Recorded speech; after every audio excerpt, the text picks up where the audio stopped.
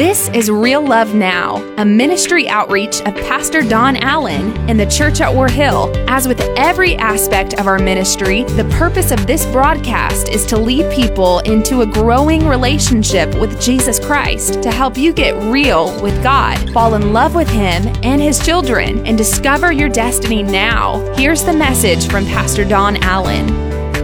Why don't we ask God to open the Word to us today? Father, thank you for this day. I thank you for your guidance and your goodness. And I ask you today that you will speak to us, Father, for you are faithful and you are just. In Jesus' name, amen and amen. Well, why don't you open your Bibles to your favorite book of the Bible, Leviticus. If you don't know what I mean by that, you should try reading it sometimes. Amen. Leviticus. And we're going to go to Leviticus. And before we do that, though, we started a series here last week on Luke chapter 10. And there's this conversation going on between a teacher of the law and Jesus. And it comes down to this. And Jesus asked him a question in return. And the man's answer is really a good answer. On one occasion, an expert in the law stood up to test Jesus, Scripture said there. And they gave it to me and they played with me. And then they took it away from me.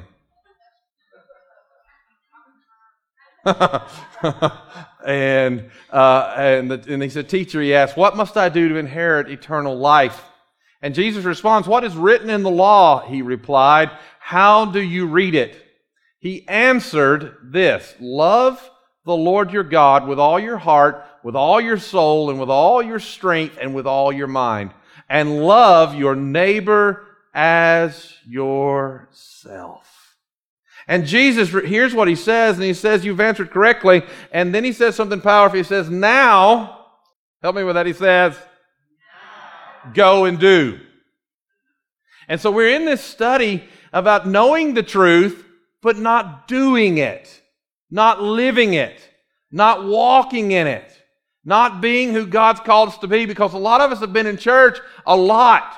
And we know exactly what we're supposed to do, but it's different in knowing and now going and doing. And so our statement that we're studying here is our very own core principles at War Hill: real love now. That we believe in a real God who can really change your life. And the way you're going to have to do that is get real with God. And the way that we're going to show what God has done in our life is by how we love others. And when does that start? Now. And so what we're talking about today, and I'm just going to say, no, how many of you, just be honest with me, how many of you like money? Some of you are like, is that okay in church? It's okay to like money. It's not okay to lie about liking money. Come on now, one more time. How many of you like money? All right, almost every hand in this place. How many of you would like to have more money? How many of you like talking about money? How many like when the preacher preaches about money? All right, I got a few loyal patrons here. Come on. All right. I want to talk to you about one of the best ways for you to judge whether or not your faith has went from speculation to reality in your life. And that's whether or not you're generous. If you're not a generous person, then the principles of the Word of God are not flowing through you, because if you'll think about that verse, it says that we have to give God our all. And when we give God our all, then we turn around and we give our all to our neighbor as ourselves. And that's kind of tough. It's really not my favorite sermon to preach. As a matter of fact, I'm looking forward to preaching on deliverance tonight. But that doesn't change my job, for which I shall be judged in heaven if I told you the truth. And so we need to talk about the reality that you want to bring your faith into reality. One of the first places it's going to stop, well, the first place it should stop after you give your heart to Jesus Christ is you need to be baptized. Amen. People say, "I want to serve God. I don't know why I can't move forward." I say, "Were you baptized yet?" "Well, no." Well, the first thing He commanded you to do was go and to be baptized. So you need to be, in fact, I'm going to be doing that on the last weekend in May. And if you've not been baptized, you need to be baptized. Well, listen to me carefully. One of the next places it stops is where your treasure is, because that's where your heart will be. And so we're going to go to Leviticus chapter 23, and we're going to talk about these laws out of the Word of God. And when we talk about laws, and how do we bring them into modern day perspective? Well, when we say the word field, I want you to think budget. And when we say crop, think paycheck, okay? So the field is that thing you have to work within financially, and then the crop is that weekly or monthly or whatever paycheck that comes into your life. And Leviticus 23 gives us some agricultural laws that really, really still exist for us. And let me explain that to you here by reading it to you. Leviticus 23:9 says, "The Lord said to Moses, speak to the Israelites and say to them, when you enter the land I'm going to give you and you reap its harvest, bring to the priest a sheaf or a portion of the first grain you harvest." The first of your harvest, okay? What word was that? First. He was so specific about it that he said this to them. He said, you must not eat of any of the bread or roasted or new grain until the very day you bring this offering to your God. This is to be a lasting ordinance for the generations to come wherever you live. And what I want you to get from this is a lasting ordinance. Okay? This is something God established so that we can kind of judge and see where we are in so many ways, whether or not we're willing to be generous with God and with others. Whether or not our faith has become a reality in our lives. And so what we're talking about here is the law of tithing and the law of gleaning. And what we're learning here is that what God is showing us is that God's speaking to us about an ability to walk into a better place. And here, I want you to understand this. Tithing didn't start in Leviticus. It started when Abraham gave a tithe to Melchizedek. Then they continued to tithe, and it was established as a commandment in Leviticus. And then Malachi talks about it in the last book of the Old Testament. And then there's this real central figure over in the New Testament who talks about tithing. And people say to me, well, tithing's not a New Testament principle. I say, well, obviously, you've never read Luke 11:42. Because there's this guy named, Jesus. And Jesus said, what sorrow awaits you, Pharisees? Because you are careful to tithe even on the tiniest income from your herb gardens. He says, look, you're handling this all with the law, but you ignore justice and the love of God. He says you should tithe. That's Jesus saying that. You should tithe. Yes, but do not neglect the more important things. Okay? So what he says is this. He says, look, there's an ultimate goal here of love and justice, and you're never going to be able to love people when you have a stingy heart. And you're never going to have true justice in your life until you learn to do what is right for others. And you begin to obey God, and you begin to open up the things that you want to hoard into your life to God. And as you begin to open up those things to God, it's going to begin to bring about a change in your life, because tithing really is the baseline of obedience. I asked somebody this morning, I said, how long have you attended church here? They said 2.5 years. I said, have you ever heard me preach on money? They said, no. I said, well, I'm breaking my streak today. But the reality is, we cannot grow if we don't give God all of ourselves. And this principle of tithing, it becomes something that's baseline. As it becomes that baseline of obedience for us, we realize that what God is saying to us is establishing something that helps us see. Because when you are generous to something, you are generous to things you believe in. Malachi addresses it very plainly in chapter 3. You knew that if you've been in the Word long, you know I was going to go to this chapter. It says, will a mere mortal rob God? Yet you rob me. But you ask, how are we robbing you? In tithes and offerings. You are under a curse in your whole nation because you are robbing me. Bring the whole tithe into the storehouse. Into where? The storehouse. The tithe comes into your local church, that there may be food in my house. Test me in this, says the Lord Almighty, and see if I will not throw open the floodgates of heaven and pour out so much blessing that there will not be room enough to store it. Now here's where you really got to come down to understand that the tithe is a reminder that everything comes from God. It's when we're honoring God and we're saying, God, we know that we've been blessed. Somebody said, but I worked hard for that. Yeah, but you used God's air to breathe while you worked hard for that. But I planted the crop myself. You used God's seeds and God's dirt for that to work. But God is saying to me, it's not about being nitpicky about this. It's about an honor thing. It's about being generous because it's going to begin to open up your heart. And as you begin to open up your heart, what it's really saying, I want you to understand, I believe that tithing is trusting. Because what it's really saying is this, I believe that God can do more with the 90 than I can do with 100. That when I bring a tithe, and that's what a tithe is. A tithe is not 20%. A tithe is not 15%. A tithe is not 11%. A tithe is 10%. Can you give me a good amen? And I promise I won't preach on money next week. Amen. But I'm preaching on it this week. Listen to me. God's here with us. God's speaking to us. And I want you to know you cannot outgive God.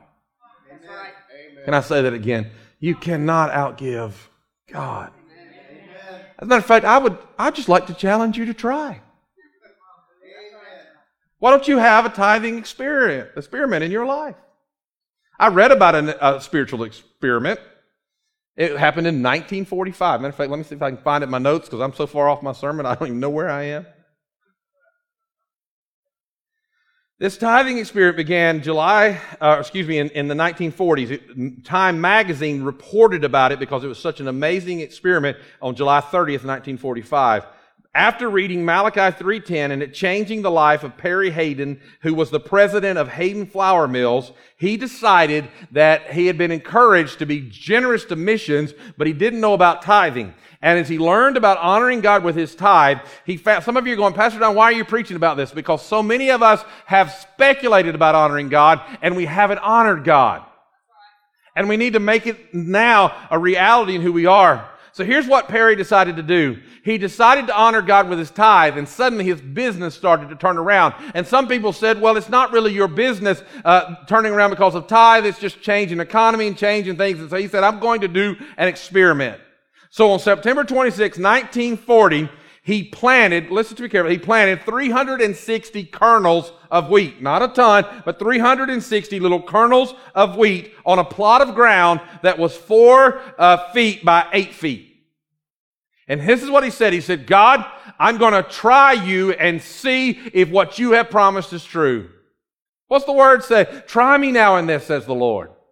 He said, I'm going to try you and I'm going to see in this experiment if what you promised is true. I'm going to tithe for 6 years. We will rest on the 7th year, but I'm going to tithe for 6 years on what you can do with this 360 kernels of wheat. So in the smallest wheat field in the world, it began to grow. As it grew after that year, there was a great harvest out of that little small area, and that 360 kernels turned into 45 cubic inches of kernels. Not a lot, but much more than was expected. So what did he do? He tithed off of it. And in 1942, he replanted what was left over out of the tithe, and there was a 55-fold yield. So 70 pounds of wheat kernels were produced. He tithed off of that wheat and replanted the remaining 63 pounds on a farm owned by his close friend, a man by the name of Henry Ford, who gave us the best trucks in the world. Come on now, amen. Thank you, Jesus. I just had to throw that in there. In 1943, 1 acre of land yielded 16 bushels.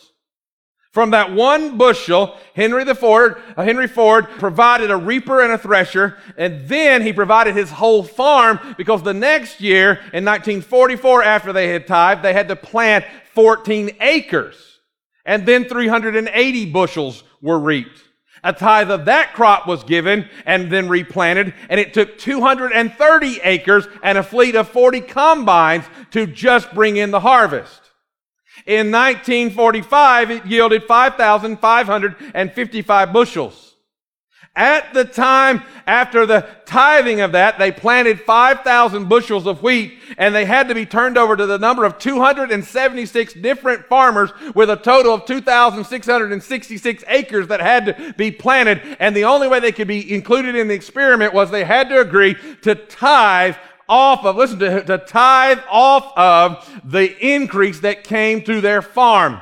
Now, what we realized that by the end of that experiment, the 360 kernels that were planted only those few years before ended up being 72,500 bushels of wheat, which reached approximately over $1 billion worth of money in our economy today, if it were equivalent with where we are today. Why? Because a man stood up and said, I will test the Lord and see if he can't prove himself. And he proved himself so mightily, listen to me, he proved himself so mightily that God himself moved, and the governor of the state declared August 1st a day of holy consecration because God had brought such an increase into their economy because one person trusted God.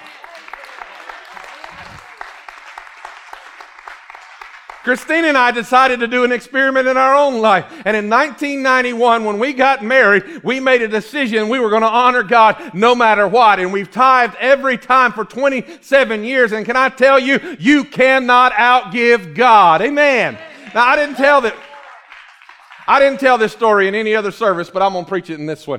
I remember one day I walked into our house. We were church planners here. We were trying to figure out how to make all the ends meet, but we've been honoring God. And I tell you, God can go further with a 90 than you can go with 100. And I remember walking to the cabinets. When I opened the cabinets and I looked inside the cabinets, I was hungry. And the only thing in there was like a tasty cake. Come on now, amen. And I said, I don't need a tasty cake. I need something nourishing. I want something that will build me up. And I said, God, your word says if I honor you, that you will pour out of the windows of heaven blessings that I cannot contain. And I'm telling you, as much as I'm standing here, somebody pulled into my yard, and I didn't have but about this much grass at my house. And I liked that little bit of grass. They drove their nasty little truck, come on now, up on my grass. Backed it right up to my door and opened the back of the door and knocked on my front door. And I went and said, hey, what's going on? They said, Pastor, we just felt like you needed some groceries. And they went to the truck and they filled every cabinet that I had to the place I had to call somebody else and say, hey, you better get over here because God has provided and it truly is more than we can hold. Amen. You try an experiment. If God doesn't bless you, then you know what? It's a money back guarantee. Come on now. Because if God doesn't bless you, then He's not God.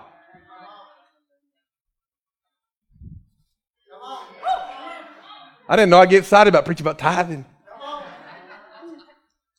Give, and it will be given to you. A good measure, pressed down, shaken together, and running over will He be poured into your lap. For with the measure you use, it will be measured to you. And that's in all areas. That's talking about forgiveness all the way to giving. Because if you stand on God's word, God will stand by His word. Amen.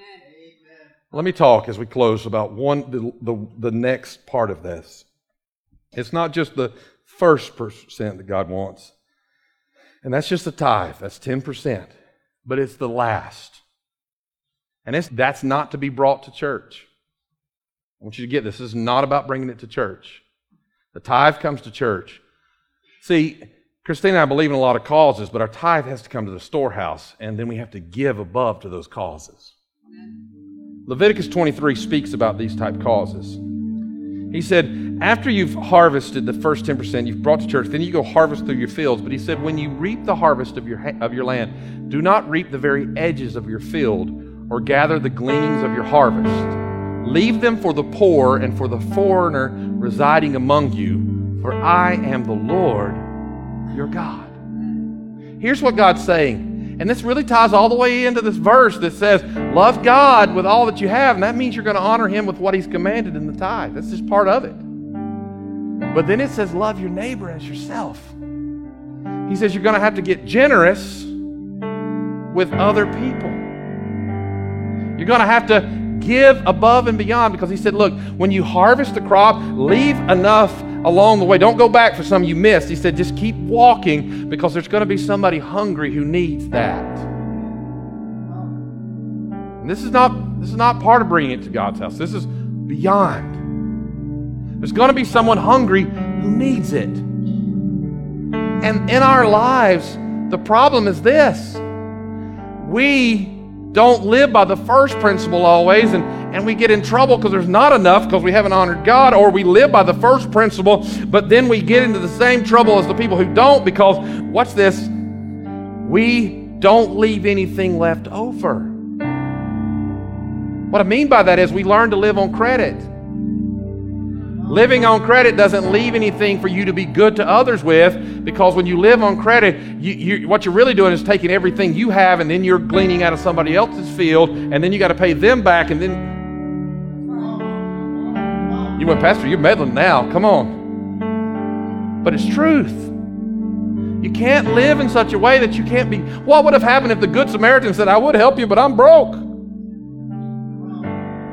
We wouldn't have this illustration. But because he had lived within his means. Pastor, how can I do that? Things are so tough. You don't need every subscription you have.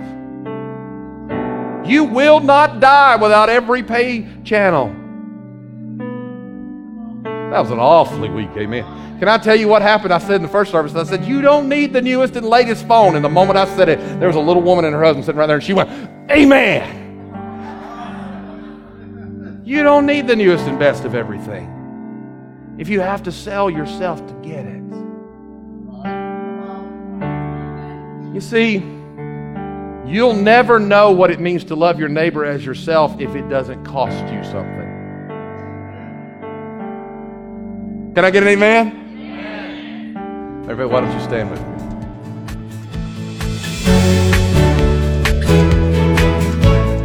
That's today's word from Pastor Don Allen to help you get real with God, fall in love with Him all over again, and live out your destiny now. To learn more about our pastor and the ministry of the church at War Hill, join us online at warhill.com. Then join us in worship at one of our North Georgia locations. Service times are Sundays at 8:15, 9:30, and 11 a.m., where you will find real love now.